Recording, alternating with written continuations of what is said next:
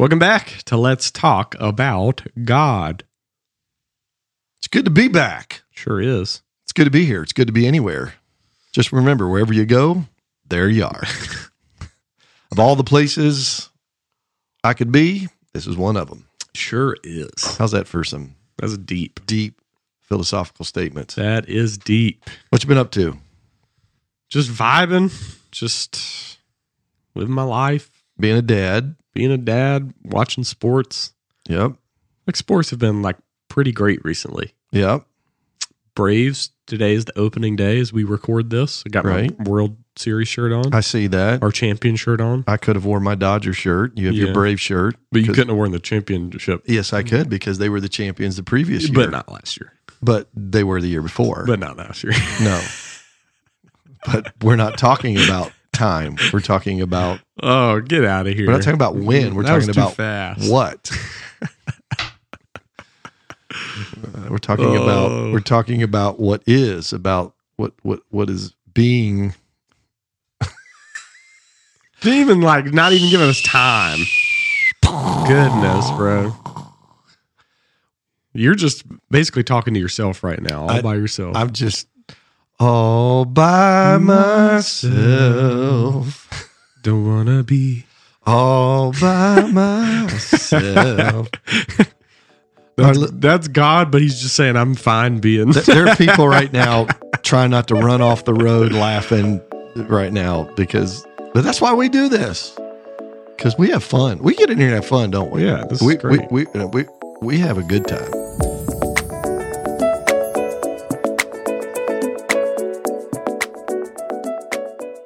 I'm pumped up about this topic today because the last episode, if everybody remembers, we was an introduction. We said we're going to talk about God, the attributes of God. We're going to get deep. And so today, and we tried to prep you real good on the last one, if you remember, we said we're going to get one that's kind of the out of the way one, but it's so fundamental, and we're not even sure if we're pronouncing it right. I think it's God's aseity. Aseity. I don't know Latin, but it comes from the phrase "a se," or Right. from himself, from yourself. One scholar said it's a barbarous Latin term. He didn't very much not like it very necessarily- much. Wow. But Jeez. yeah, so what is God's aseity? I mean, simply put, God's aseity is his own self-existence. If we want like the 3-second definition, That's a pretty good one. he exists of himself or from himself. Yes, he is absolutely independent, depending on himself. Yeah. So there's mine. Absolutely independent, dependent on himself. He is self-sufficient, Right. who needs nothing. And that is the aseity of God. And so that's what we're going to talk about today. Yeah.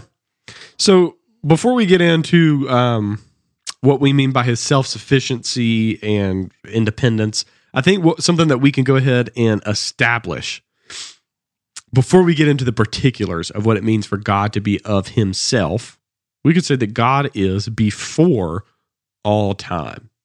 He is before what we know as time and space. We can at least say that he is before that.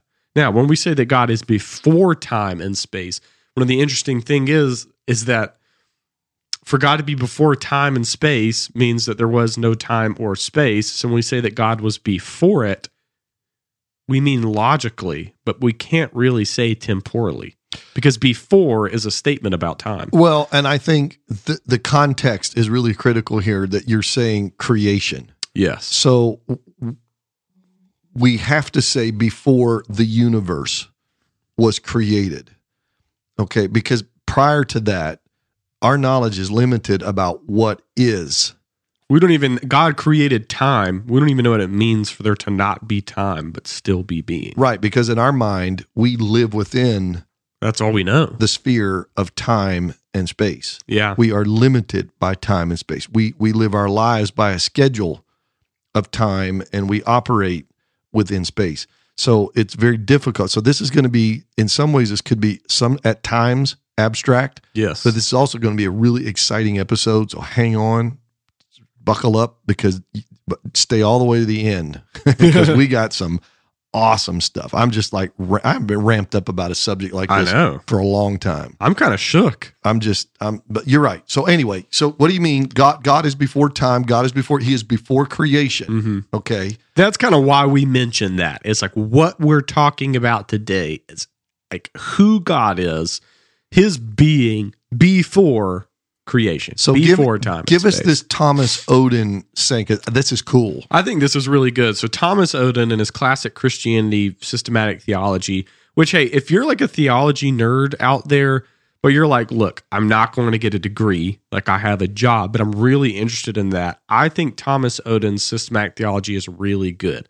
It is accessible when you read it. It's not so overly scholarly. And it used to be 3 volumes, but now it's 1. So you can hold 1 book in your hand, not have 3 or 4 or 5. So, and it's pretty affordable. So like, I would encourage you, go do that. And it's rooted not in modern thought. It's not rooted in like some wacky stuff. It's rooted in the church fathers and then in the Protestant Reformation. And he actually tells you, like when he says things, he'll have in parentheses the scripture that he draws it from, and then the source that he draws it from, which are the patristics and the reformers, which is really cool. You know, you're not getting some kind of modernist whack job nonsense, and it's really accessible. All right, after that free promotion that I just gave them, Thomas Oden says this: God minus creation equals God. Creation minus God equals nothing. So it's a simple little math formula right there. If there is God, but there's no creation, God still exists. If you have creation, but then God ceases to exist, nothing exists. God is before all things, and we know that he is the creator and sustainer of all things. In him, all things consist. That's right. Everything has its existence or its being within his existence, his being, his power. They're upheld by the word of his power. So today we are discussing everything before this creation. Who is God? What does it look like? And we kind of mentioned in the last episode, we're talking about God's own self-sufficiency. So these are the essential attributes of God that have nothing to do with his creation. So for instance, omnipresence is a term in relation to other creatures. So where God is. And we kind of think of that primarily like he is everywhere. We're thinking in space and time in relation to us. When we say that God exists of himself, we don't need a reference to creatures or creation to understand what that means. So that's what we're talking about today and probably over the next couple episodes, something like that. So we've kind of already given the short definition, but we'll just kind of hit it again. When we say that God has aseity, he is totally self-sufficient. He doesn't need anything or anyone else, and he exists all on his own.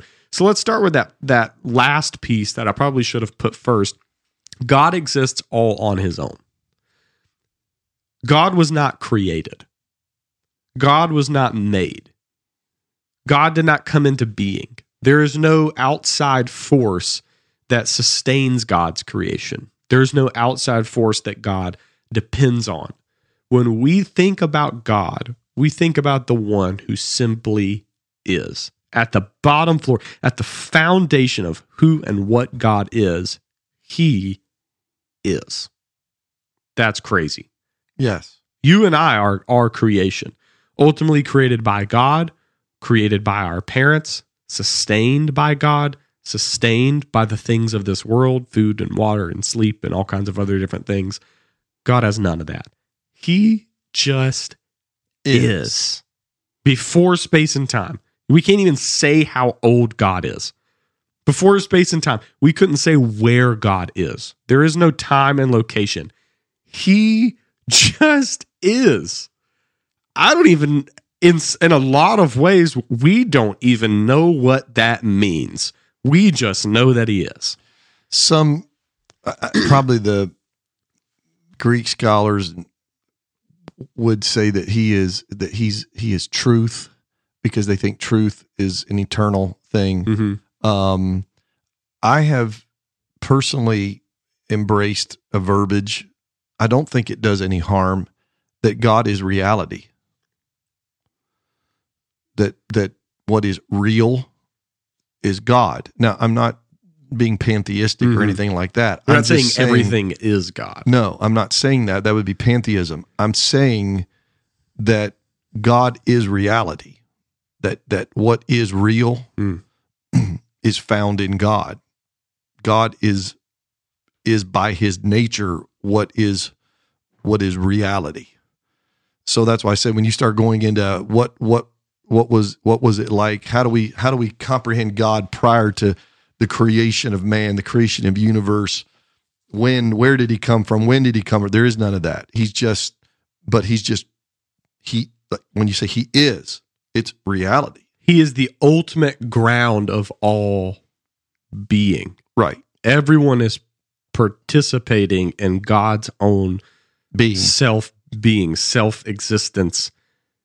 Nothing else could be without his being. We all participate in his being. We are all just living in God's world. Yes. Which is his own being. Exactly. Which is, that is just, we're getting out. That's just wild. I think it's important to say that what makes God God and not something else is that it is of his nature to be. So like that's what sets him apart from anything else. Our primary conception of God is just that he exists, that he is being. Like when we think of God, that's the first thing we think of, is that everything else participates in him. That should be where our mind goes. Then we can speak about all the other things about his omnipresence and he has all power and his love and, all of those other things. But like before anything else, he just is. And I know we talked about this on the last episode, but I think it's important to bring up. That's why Moses is, God shows up and he's like, hey, I want you to lead the children of Israel out of Egypt. They're in bondage. You're going to be the guy who does it. You're going to be my mouthpiece. Like, you tell them we're going, and I'm leading them out. And he's like, okay, I need to know who you are, because they had referred to God as God, but they didn't yet have this like really personal name for God. It was Elohim in the Hebrew, but there were never. I don't think there had. If maybe one reference, but I don't think there had been a usage of Jehovah or Yahweh. No, there had been no reference of that yet. So This is a brand new name. So God's like giving his personal name, his covenant name.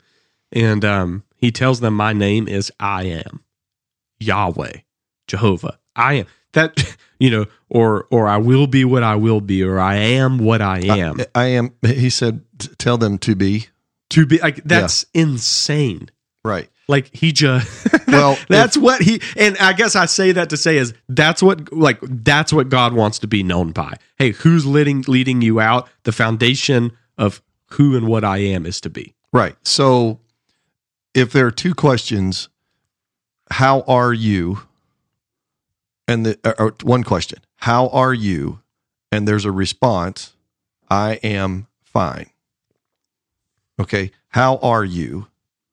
I am fine. Mm-hmm. The verb are and am come from the verb to be. Yeah. The most foundational word in language. There are a few languages that do not have to be, but Germanic languages and the Latin languages, our English language, is the most foundational words to be. I am, you are, he is, she is, they are. Mm-hmm. When you conjugate it, when I took French and Spanish, the very first verb they teach you is to be. Mm-hmm.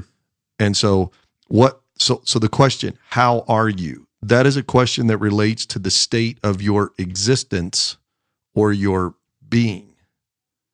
Your response, I am fine, is a response to the condition of your existence or being.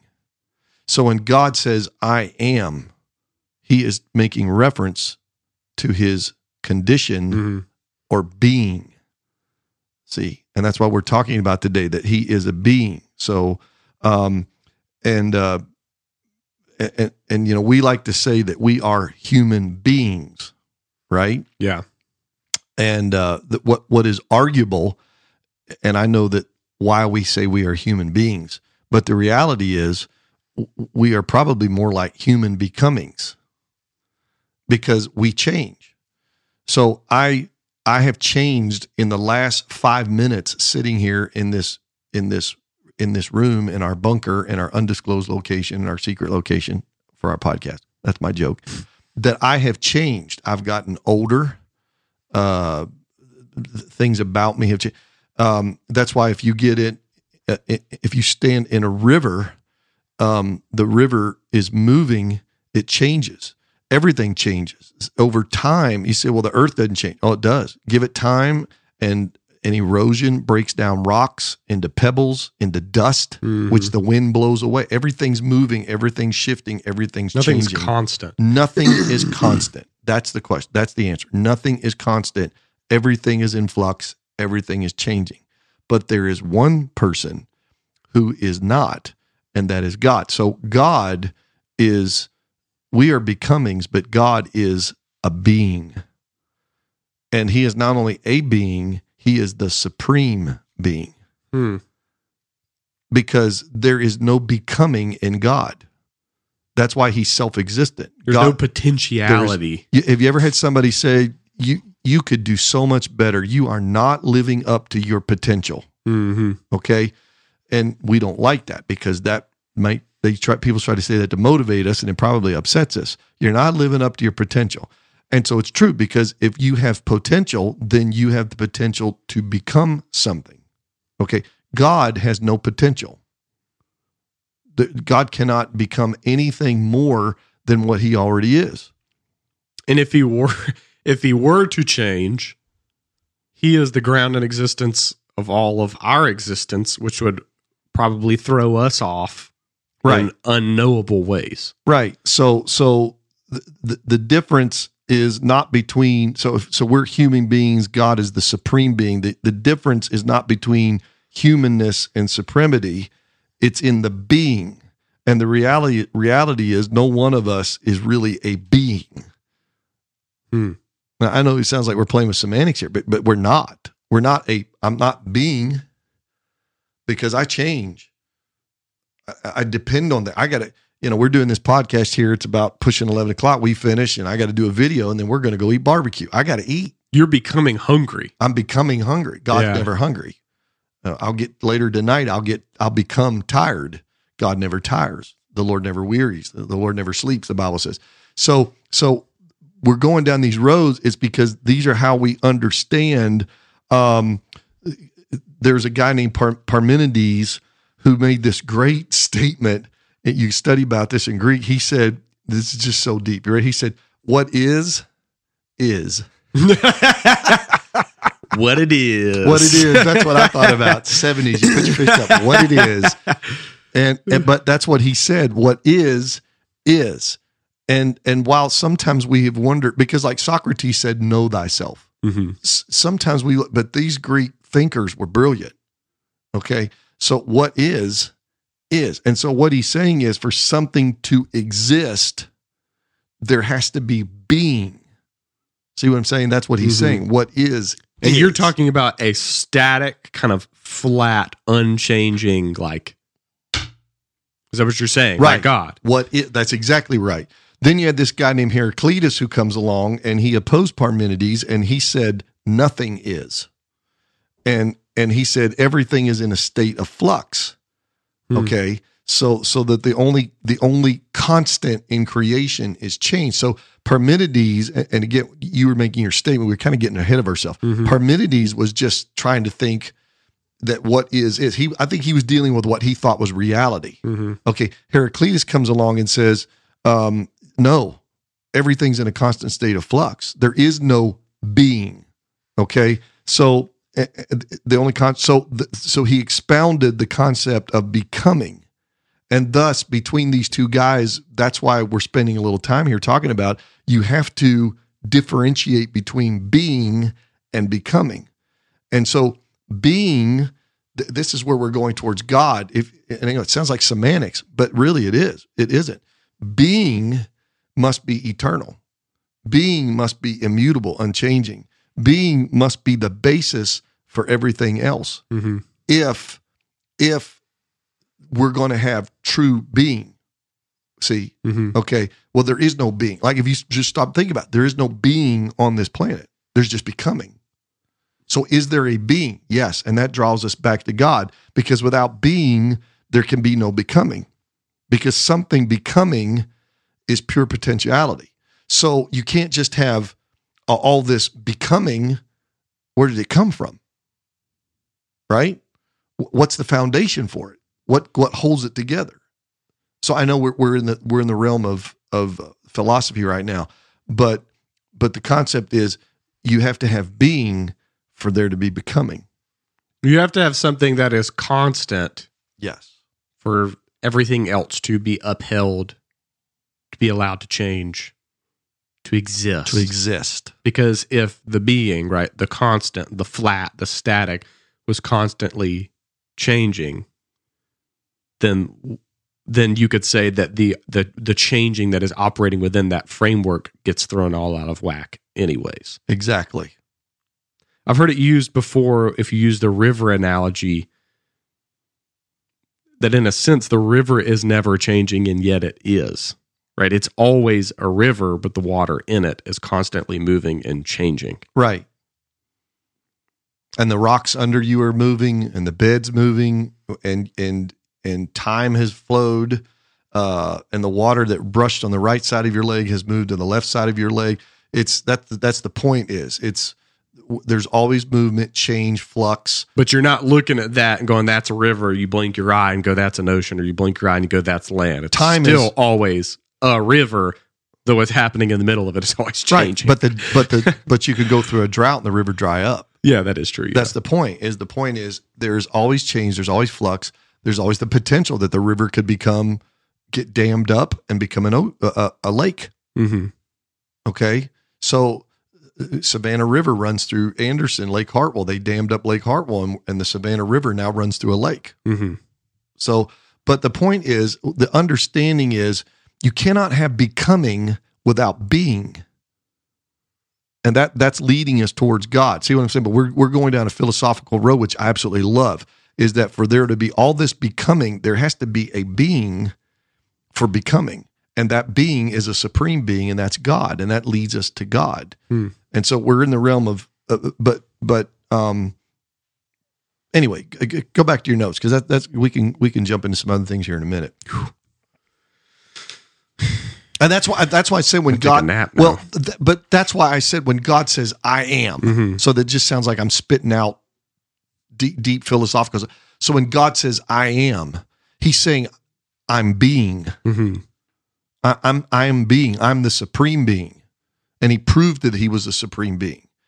And that was the basis then for them to say you are divine. Mm-hmm. That you're not like the gods of Egypt or anywhere else. You are divine, because you're saying I am the being that no one else is. That's why he's holy. Yeah. Because he's the supreme being. Everybody else is the becoming. Behold, I'm the Lord God, I change not. I think maybe this will kind of help give us some clarity. God's often called the unmoved mover, or the uncaused cause. And this kind of goes back to St. Thomas Aquinas, who gives this as one of his proofs for God, where he walks you through this question: is it true that everything that begins to exist has a cause? Well, yes, everything that begins to exist. So it's not everything that exists. Everything that begins to exist has a cause. We can trace that back all the way. I mean, we can just keep going. Well, this began to exist because, this caused it to exist. This began to exist because, but eventually you have to realize there is some kind of uncaused cause. There is something that just exists, that just is, that knocked over the first domino, that is the uncaused cause. You can't that put have everything into motion. A perpetual state of cause. Yes. At some point, there has to be a beginning point, an uncaused cause for the cause and effect, because life is all about cause and effect, and that is a as you know, a philosophical argument for God, mm-hmm. that he is the uncaused cause, that he is the one, and that's what I'm saying. He is the being for all this becoming. Yes. So that's why I said I wanted to start there, and then we'll go into the spiritual. But anyway, So, go so ahead. when we talk about becoming, you're talking about something that isn't, right? And then is. Something that was not, and then it's created. Something that did not exist, and then it began to exist. But that has to have a ground in something, like you said, that originally was not created, but just is. Right, And causes all else. And you mentioned Thomas Aquinas. He called God the necessary being. Yep. So see why I wanted to go down that Greek road to now talk about theology. Thomas Aquinas was a theologian. When did he live? He was, I think it was the 12th century. 12th century. But he said God is the necessary being, meaning he cannot possibly not be. Yeah. Something has to begin at all. Right, but he said God cannot not be. Okay? He cannot possibly not be. Not only says he cannot not be, he cannot possibly not be. He has to be. He has to exist because he is being for all the rest of this becoming of what we would call creation and humanity. And so he is pure, eternal, self-existent being. He's the perfection of knowledge, of power, of holiness, of everything. That's what Thomas Aquinas was saying. So there is no, and I'm kind of following you. I'm picking back up now. There is no, as you're talking about reality, there's no reality without that original reality, without that self-existent reality, without self-existent existence, that self-existent being. You can't even conceive of anything if that something isn't already there. If everything that we know, call it the creation, nothing vanished. else can develop like it's developed if there's not an initial thing for it to develop in. Right. If it vanished today, there would still be God, which would make him reality.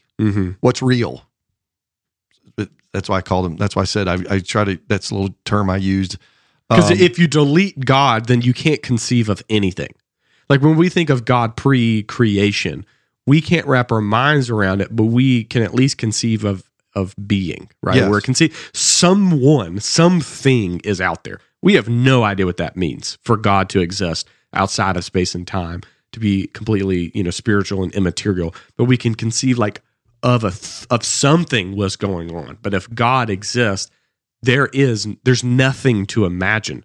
There's not even darkness to imagine. Right. There is nothing, like truly nothing, and nothing to even like try to imagine. He is the foundation on which all other potentialities are built on, because he is the playground in which everything, all of the other playground like slides and swings and everything else operates within. If there's no fenced in playground, nothing else has the potential to be built. He is all in all. Yes. We use that script verse and don't understand what it says.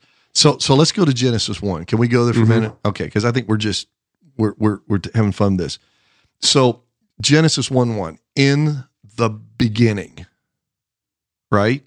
God in the beginning, God created the heavens and the earth. That verse is so pivotal. It's fantastic that's what God told Moses to write for the opening line of the Word of God. Yeah. In the beginning, which means something was started. The entire universe, as we know it, had a beginning. Okay, so let's take what you just said. There was a time when it was not. When it wasn't the beginning. There was not. There was no universe. There was no anything. Okay? So if there was a time when there was not, then it had a beginning. Okay? So you have to say, how did it begin? Who began it? Okay? Now, the humanistic thinkers of our time have said, removing God from the equation, there was a big bang, okay? And that 17 million, 18 million years ago, the universe exploded into being. So what did it explode out of? Yeah, there had to be some ground of existence for it to explode out of. So what did it explode out of non-being? Yeah, that doesn't even make sense. Exactly. What did it exploded out of non-being? That's what you're asked to believe with the Big Bang, that there was nothing, 17 billion, 18 years, there, that it exploded. Because everything that begins to exist has a cause. Right. That's So the law of inertia says that a body at rest will remain at rest until acted upon by a force. Uh-huh. Now, that's a law. A body at rest will remain at rest until acted upon by force. So what was the force? There was one scientist who said, because they know they have to grapple with this and there's no answer. So one of them said, well, what we need is we need to understand that there was an explosion in space that exploded and then everything came into a being. But to understand that means that we have to understand that it took more time. That's what I said. So what he's doing is he's kicking the can down the road and saying that it could have been, for that to happen, there's a longer period of time even than what we understand. Well, if it was 20 billion years ago or 100 billion years ago or a trillion years ago, you still have to deal with matter that already exists. What did it explode out of? And you're asking me to say there was nothing and an explosion occurred out of non-being. Yeah, that just doesn't make any sense at all. The Big Bang screams, the secular concept of Big Bang screams for a self-existent, eternal God. Mm-hmm.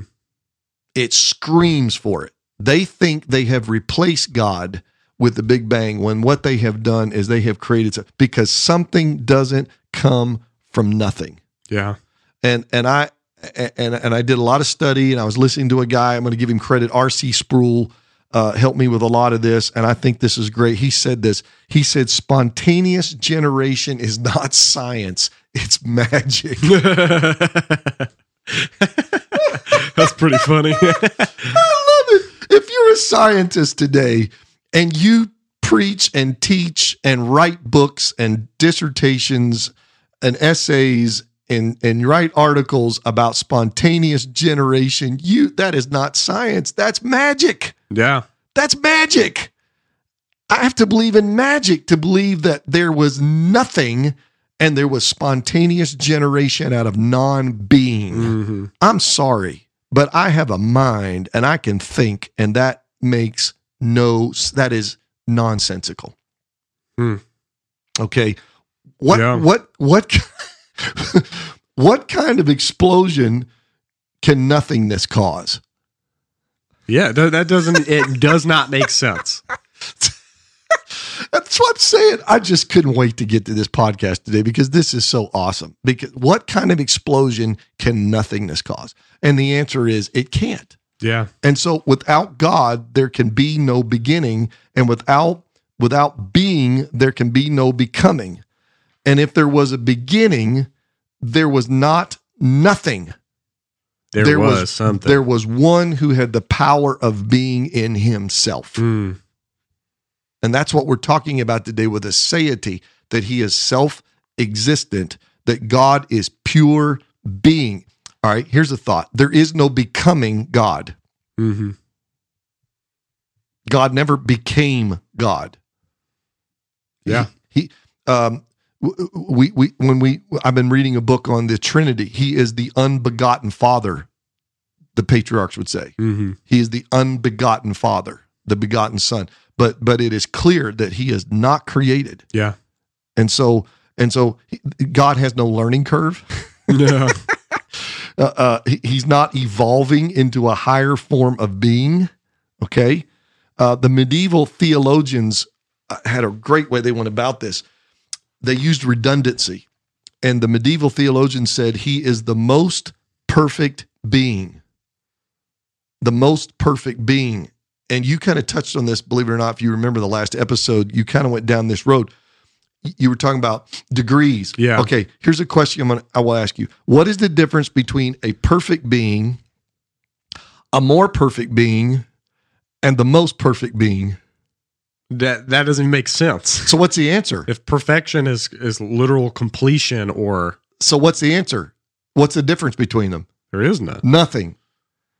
There's nothing, because it's perfect. Yeah. So you really, the point is, you can't have a perfect being, a more perfect being, and then the most perfect being. Yeah. Because if you're a perfect being, There's then no that's- progression. right. But the medieval theologians intentionally said that God is the most perfect being, and the redundancy is used, making the point that if something is perfect in being, there are no degrees. They wanted you to know on purpose, the use of semantics, that there is no lack in God, there is no weakness in God, there's nothing missing in God. He has nothing new to learn, because he is the most perfect being. Mm-hmm. He is self-existent, independent, relying on nothing or no one. If he's the ground of all being, what is out there to learn? There's nothing outside of himself. Right. That's why he has, Creation. There's nothing to learn. There's nothing new to even understand. right. And so He's all in all. let me poke a hole in our prideful humanism. Mm-hmm. A pure, eternal, self-existent being needs nothing from me. Mm. That's good. He can't be appeased. He can't be manipulated. He can't be like the mob bosses show up and be like, we'll kill your family if you don't pay us your protection money, right? Because you got something to lose. God has nothing to gain, and he has nothing to lose. Because he has everything, he is everything within himself. Before there was, God was perfectly satisfied. He perfectly was. He was missing nothing because he is everything. Yeah. And so, yeah, I think that's fantastic. I got some more, but I don't know if you got something else you want to get in your notes. I'll read we've really kind of read a couple of scriptures. I'll read a couple of scriptures, and then I've got some application at the end whenever you're ready. But we've read Genesis. Isaiah 43:10 says, before me there was no God fashioned, nor ever shall be after me. I am the Lord, I myself. So God is not competing with other divinities. He is God and God alone. There was no God before him, and there's no God after him. No God fashioned. There's nothing like that. He is God. And he says here in Isaiah 44:6, I am the first and the last, and there is no God but me.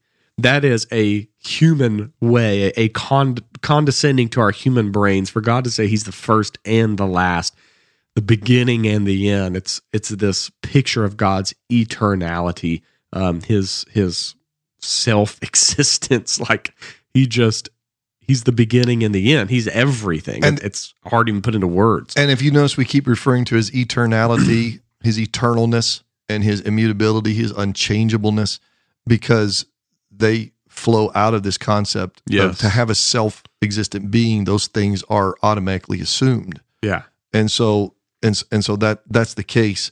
I had a scripture that I wrote down that in John 5:26, and I know the context. I wanted to make sure I didn't take it out of context because Jesus was talking about life and judgment. But this is interesting, and I think the verse is applicable. John 5:26 says, "For as the Father has life in himself." Did you get that? Yeah. For as the Father has life in himself, so he has granted the Son to have life in himself. Mm. Okay. And of course, remember, Jesus is talking as the Son of God. But again, my brain right now lately has been on the Trinity, and specifically on some of the heresies that have been around, and the early church fathers and their thinking.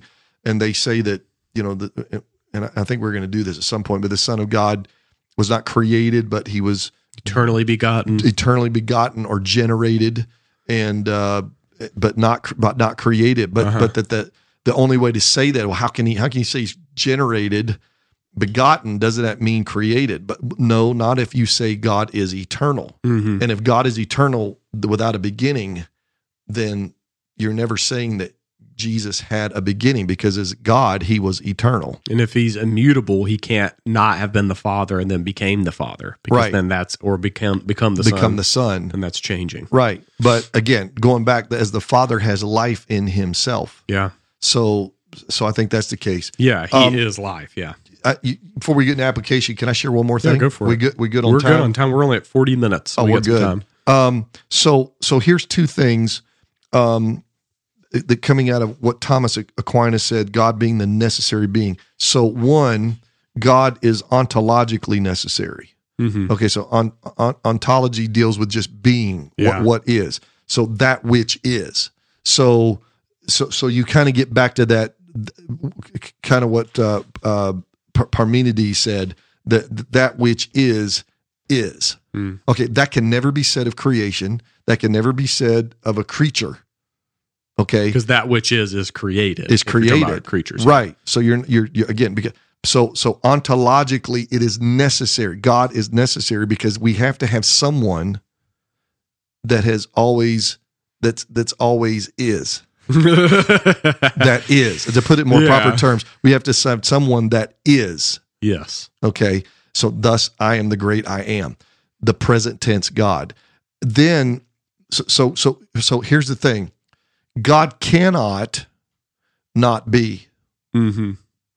For everything else to be in existence. So ontologically, when it comes to that which is, to whatever is, that God cannot not be. Because we know that we are it. He is.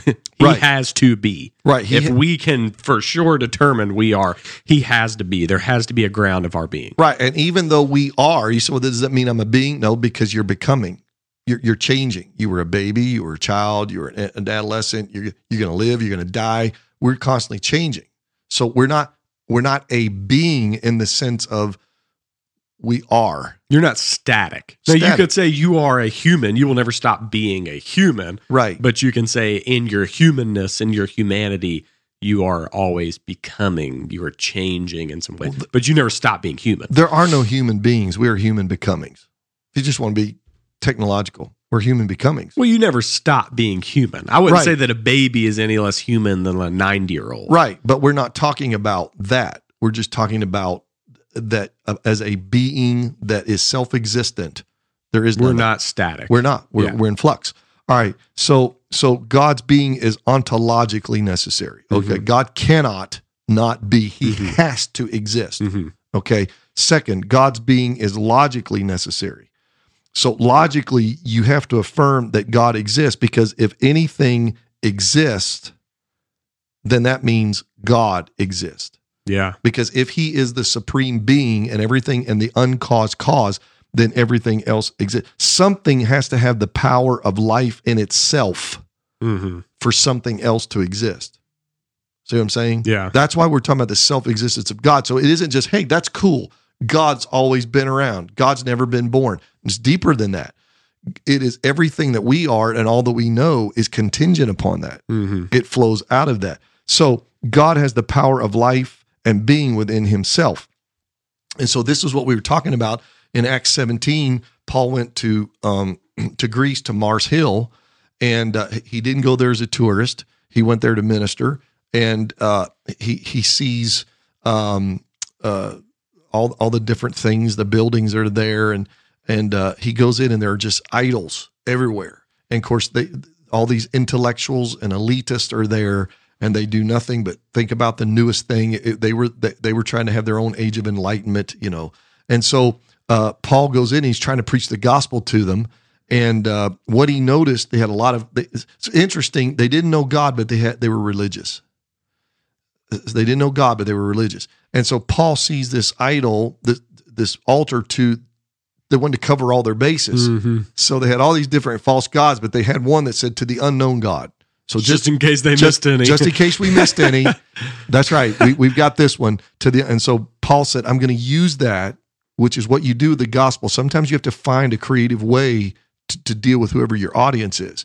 And so Paul said, I'm going to use that. And he said, I see that you have an altar to the unknown God. I want to talk about that God. And then he starts talking about the God, the real God, the God of the Bible. And in that process of preaching to them, he makes this statement. And Acts 17, this is probably, and my eyes have been opened, probably one of the most powerful statements in the Bible. And it's like I mean, I've always quoted it, but now I've just elevated it up to one of those top scriptures. He said, for in him, talking about God, we live, we move, and we have our being. There is a contingency that for me to be, there must be God. For me to live, there must be God. For me to move, Paul said, if I'm going to move, if I'm going to exist, if I'm going to become, in my becoming, there has to be God, because all of it happens in him, in this self-existence, eternal God from which everything flows and from which all things are dependent. Okay? Paul said, I can't move, can't breathe, can't exist without the power of God. If anything happened to the being of God, our becoming would vanish. Yeah. That's pretty powerful, isn't it? Yeah. And I'm going to give R.C. Sproul credit for this because he said this. I've never heard this, and I think it's awesome. Paul said, talking about God, in him we live and move and have our being. But R.C. Sproul said, of God, in him he lives and moves and has his being. That's crazy. Is that awesome? That's worth listening to this podcast right there. That God self-existed. He just changed that scripture, said in him, God lives. In God, God lives and moves and has his very being. That's cool stuff, man. Who said theology is boring? It's not. It's awesome. I love it. God lives because he is life. You know, he moves because he is existence. He is because he is. He is. What is. And the only person that can be said of is God. Is God. That's incredible. That's cool. So do some application. How do we make this practical? So let's do some application. We don't have to spend like terribly long on this only because we talked about it in the last episode, but it's worth saying. God's worthy to be worshiped. We should literally stand in awe of our God and Creator. Even if you've walked away from this episode, so maybe you've hung in here and you're going, I don't even know that I get it. In a lot of ways, that leads us to worship God. Like, God is ineffable. He's indescribable. He's revealed some things about himself, but we can't know him completely. And even these areas where he has revealed himself, a lot of them are complex. We should raise our hands and get down on our knees and worship God in reverence and awe at who he is. That's incredible. The ground of our own being and existence, the one who is, like, he's worthy to be lifted up. He's worthy to be praised. Like, if we can look at like celebrities and athletes who worked real hard and became some really good, the best in the world, and give them all kinds of praise and hand claps, and like, I will fight to the grave that MJ is the greatest ever, right? Like, we can give them, in a sense, human praise. Imagine the one who did not become, but just is. You just took my notes. I mean, it was as if you read. I didn't. You never told me that. Read my notes. I mean that you just like even the whole Michael Jordan thing, MJ. You just took it out right there, man. You did such a good setting the foundation. You got it going now. We got it going. So that should lead us to worship God, he who was and is to come. I mean, that's biblical. We worship God just because he is Yahweh. Yeah. We should love God because he freely loves us. So God freely created us and he freely redeemed us. God wasn't acting under compulsion. So it goes back to that mafia thing. No one held a gun to God's head. No one said you have to create creation and human beings. He doesn't need to love us. No one said you have to redeem us and die for us. He chose to love us. Freely chose to create us and save us. And we should freely love him back and worship him with all that we have, because he's the only reason we're here, and he did it out of free love and grace, which is pretty incredible. I mean, pretty breathtaking and awe-inspiring when you really think about it. Because a lot of the things we do in our lives, we do out of not just love, but a little bit out of compulsion. Like, if we're just being honest. Yeah. There are things we may do 97% because we love our spouse, and 3% because we're just going to look like a jerk to everybody else if we don't do it. You know what I'm saying? Right. There's a little bit of compulsion. Like, I have things to lose. It's not just free give. I don't want to look like an idiot. Right. For God, he never has that moment. Right. It's all free. We should worship him. It's good. Here's a third thing that we can take from this. It is good to exist. Existence is a good thing. God is good, perfect goodness, and the ground of his being is being. It is existence. It is to be. So to be is a very good thing. And so we can think about this in three ways. Death and decay are evil. That's why sin brings death. That's why sin brings decay, because it is the opposite of who we were created to be. It's the opposite of God. God is being. Death is non-being. It's separation. It's end. And it's bad. To be is a very good thing because it reflects God.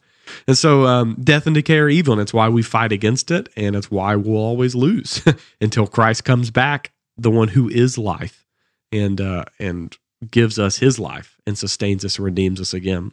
Two, we can say things like, this is why we know that something like suicide is tragic. Someone made in the image of God, someone made to eternally be, though they were created, they were made from that point on to never cease, to look at their own being and say, this is not good, I don't want to be anymore. It is the opposite of God and his intention for us. And it's just tragic and it's sad. Third thing is, I've heard people say this, and I don't agree with it at all. People have gone, they look around at the world, and they go, the world is so bad.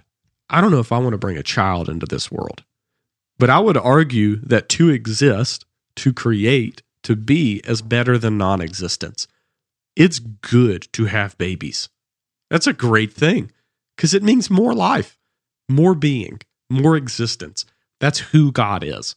And you're creating an eternal soul. Like, that's wild. God lets us participate in that. We participate in creating beings, creating people who exist. That's a good thing. Made in the image of God. Made in the image of God. And so even in a dark world, let's have children. So let me just pause right here and say, because your point is it's good to exist, but it's also good to become. Because since God is all in all, self-existent, we are not, then did not God create us that way?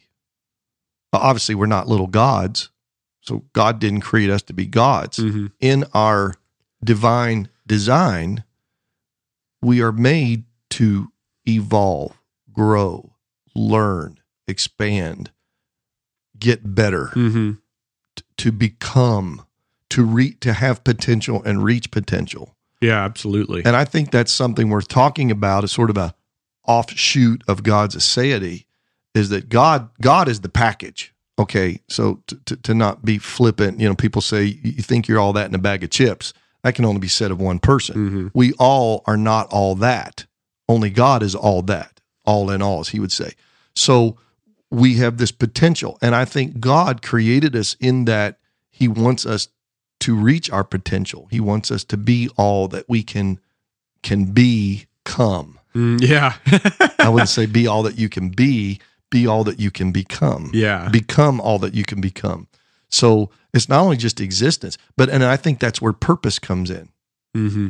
That's where purpose comes in. Values of life, meaning in life. So, a lot of people don't know what the meaning of life is. Mm-hmm. And I think think about this, because everything, we're still philosophical here, because everything is contingent and dependent upon God, then so is your life. And so your meaning in life must be found back in the Creator, the one who gave you life. Mm-hmm. Something to think about. So the self-existent, eternal God who created you says, I don't just make you to spin you off like a top, go do your thing, but you stay connected with me. And, in him is life, and the life was the life. Light was the life of all men, whatever life is. Our life is in him. Mm-hmm. And so that's where we miss it, is that we disconnect from God. Of course, sin disconnects us from God. And we find the restoration of coming back to that perfect, good, self-existent, supreme being that is the source Mm-hmm. of our very life and being and becoming. and then you have to run back to him. It's amazing. Something like this can actually push you back to the gospel. Yeah, absolutely. And it gives us that our hope is actual like union with this God. I mean, that's crazy. Not becoming God, but we are in Christ. We are in union with Christ. We are partakers of the divine nature. Yep. We are created in God's image. We learn him and know him more. We, Moses couldn't look at God's face, but we know that we'll be like him because we'll see him as he is, as John says. That's exactly right. There is a growing union and intimacy with the very ground of our being that will never cease. God is infinite. He's inexhaustible. And so we will meet the one who created us and made us and is our life and sustains us as he continues to do that forever and ever. I think in eternity, there will be some things settled. There will be no more sin. Mm-hmm. The reason I know that is because there will be no more death, because the wages of sin is death. And the second death is thrown into the Gehenna, Mm-hmm. the lake that burns with fire and brimstone. So if there is no more death, then there can be no more sin. And that which is perfect shall come. Mm-hmm. And I think that's part of glorification. However, I don't think that when Jesus said that which is perfect was come, he was talking about knowledge. I still think, relative to what we have now, I still think there will be becoming. If God is infinite and we are destined to know and to participate in God, to be in union with God, that's inexhaustible. For all eternity. For all eternity, that's inexhaustible. You can never stop becoming closer and knowing God more.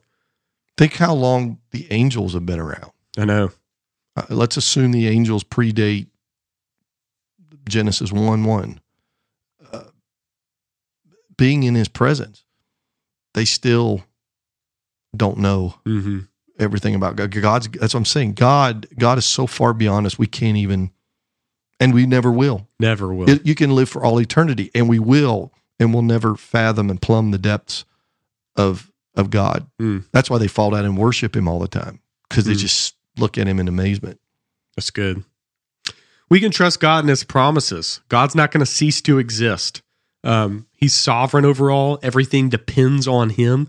And so when God says he's going to do something, he's going to do it. And he can't be killed. He can't be assassinated. He can't be taken out. His plans can't be thwarted.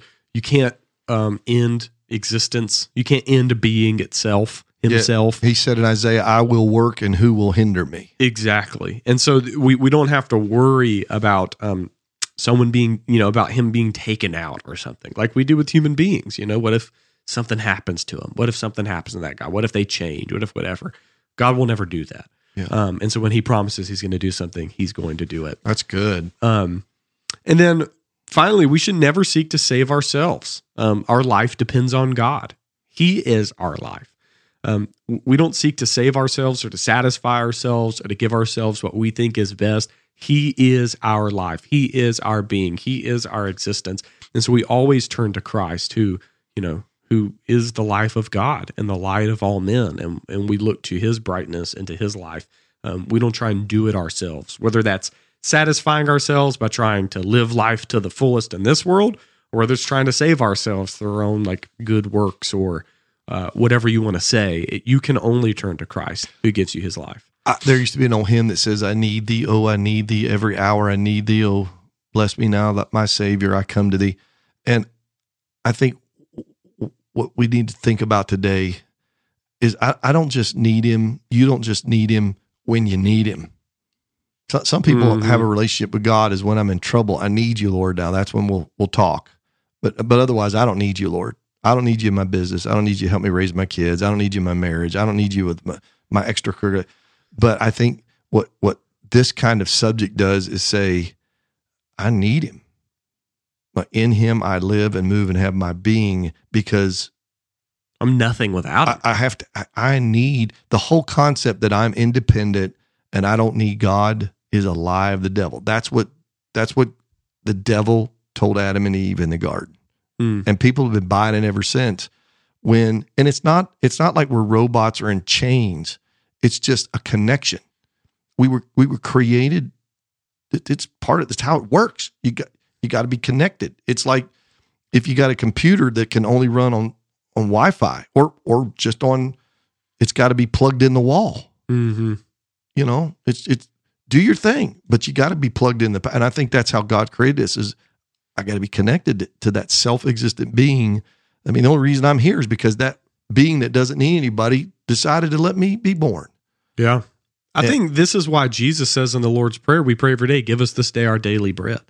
Daily bread is not like in the most literalistic sense, give us bread, but it's give us everything we need to live and exist. Yeah. I think you can make that both spiritual and material. Like I need the things that I need. Like I need money, I need food, I need water, I need a job.